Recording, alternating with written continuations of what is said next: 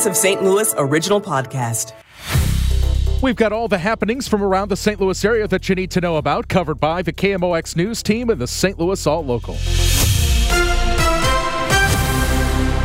Today is Wednesday, December 13th. I'm Michael Calhoun. Our top local story. KMOX is covering breaking news. Happening now, a major traffic crash with people injured. Let's get the latest live from KMOX's Roger Brand. Roger? Yeah, it's in North County, Michael. North Lindbergh at Jamestown Bay, which is west of Old Jamestown Road. There were restrictions in place there. It was originally reported as multiple injuries and at least one person trapped in the vehicle on fire initially. They did manage to extricate them and get the fire out, but at last check, there's still restrictions. They had it shut down completely. Again, Lindbergh at Jamestown Bay, the westbound side of Lindbergh is the most adversely affected. It's jammed all the way back to Old Jamestown Road right now, and we'll have much more in traffic on that and other issues at 5:10. Thank you, Roger. Brentwood small business owners are fighting back against the city's plans to use eminent domain along Manchester Road. A lawyer representing these businesses, Jamie Kavanaugh, says the city is trying to use a report they commissioned to replace existing businesses on Manchester Road with newer ones. Brentwood adopted this blight study to use that as a pretense to kind of kick all of these businesses out and make way for more expensive high-end businesses or condos. Business owner Carolyn Wilson, who owns Time for Dinner, was shocked when she found out about the plans on Facebook, saying the businesses have always supported Brentwood. It feels like they're not supporting us at all. Kavanaugh adds that the blight study the city is using indicates only 5 of the 75 properties in the area are unsafe. The report doesn't specify which buildings are considered unsafe. Sean Malone, KMOX News. We've reached out to the city of Brentwood and are awaiting a reply.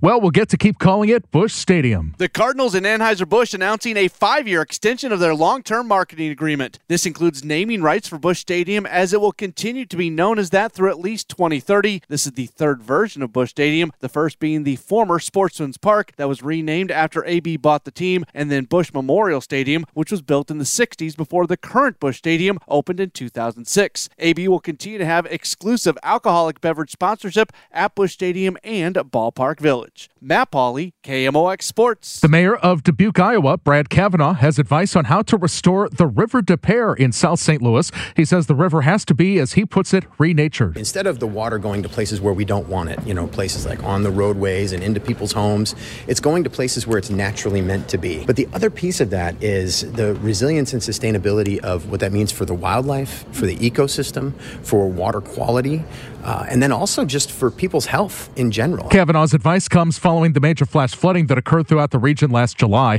He'll deliver a presentation about the success of Dubuque's watershed flood mitigation project at Wind Down Cafe tonight at 6 p.m. 11 people have died in 2 years while in custody at the City Justice Center. The St. Louis Public Safety Director went before an aldermanic committee today in an attempt to answer questions. One of those questions from Alderwoman Alicia Saunier: if detainees are dying from overdoses, how are the drugs getting into CJC? Is there a check case any checkpoint were exchanged? Yes. There's a checkpoint, and we're hoping with these scanners that it will be less intrusive, so the scanners would do it themselves. Coyle is referring to body scanners to check for drugs, but as of now, they have one that is operational. He said the goal is to have 3. When Alderwoman Saunier asked if there's anything the alderman can do as a legislative body. We're having those discussions. Okay.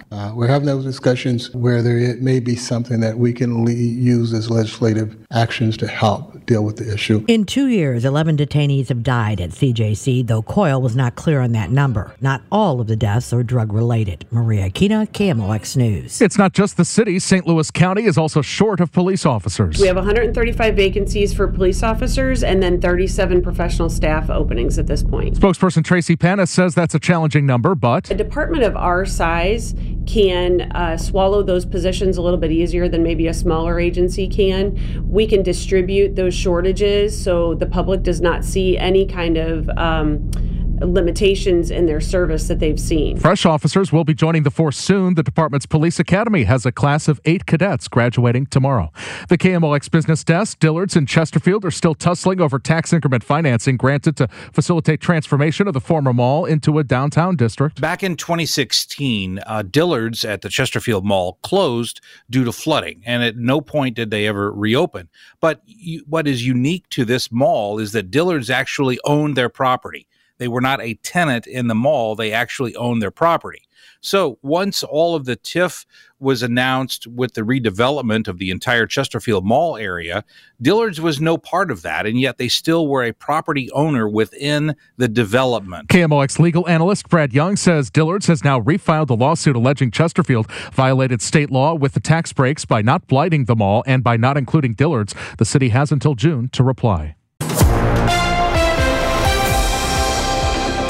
Well, as the news continues on KMOX, a 5-year extension of the long-term marketing agreement has been made between the St. Louis Cardinals and Anheuser-Busch.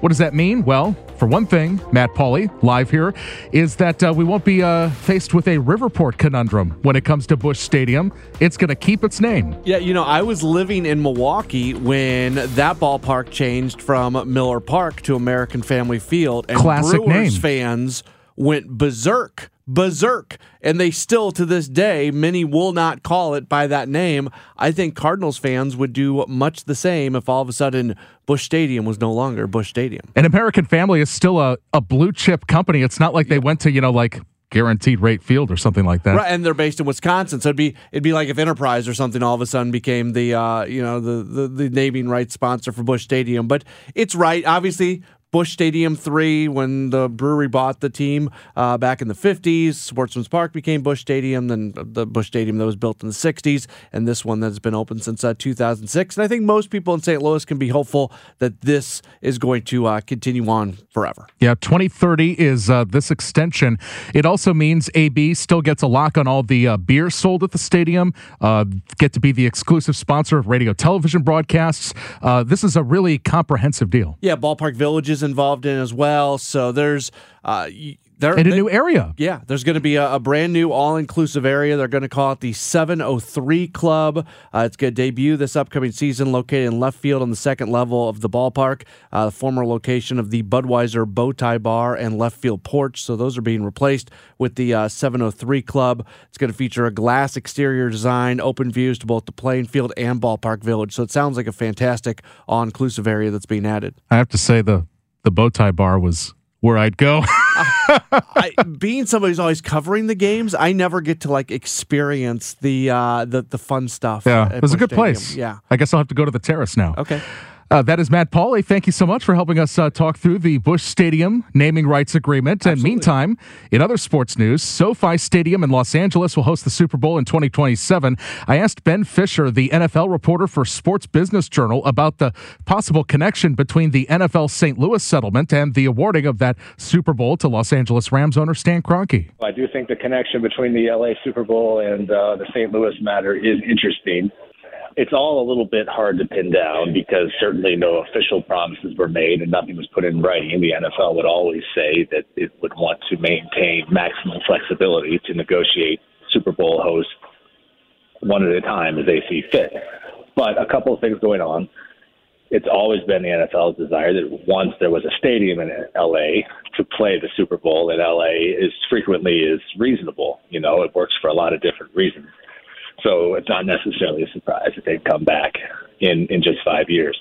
But also, when they were debating who was going to pay that St. Louis legal settlement after they settled the big lawsuit over the relocation, there had been some informal understandings among the ownership that Stan's perspective that he was enriching the entire league by building this large, very expensive facility at his own expense was well taken, and that one way to maybe show some goodwill or to further create some equity after the bad feelings around that would be to get another game back there as early as realistic within other considerations.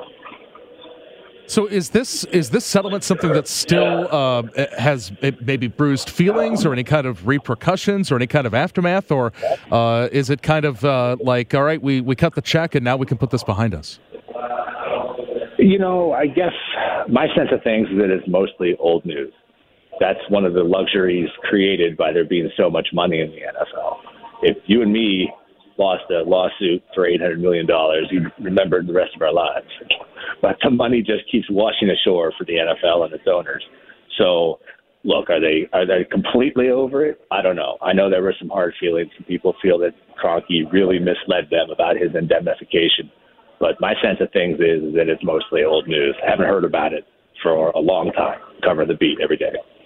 Is there anything new on the Jacksonville Jaguars and their quest for a new stadium and whether that looks like it's going to be in Jacksonville or if they could be a free agent?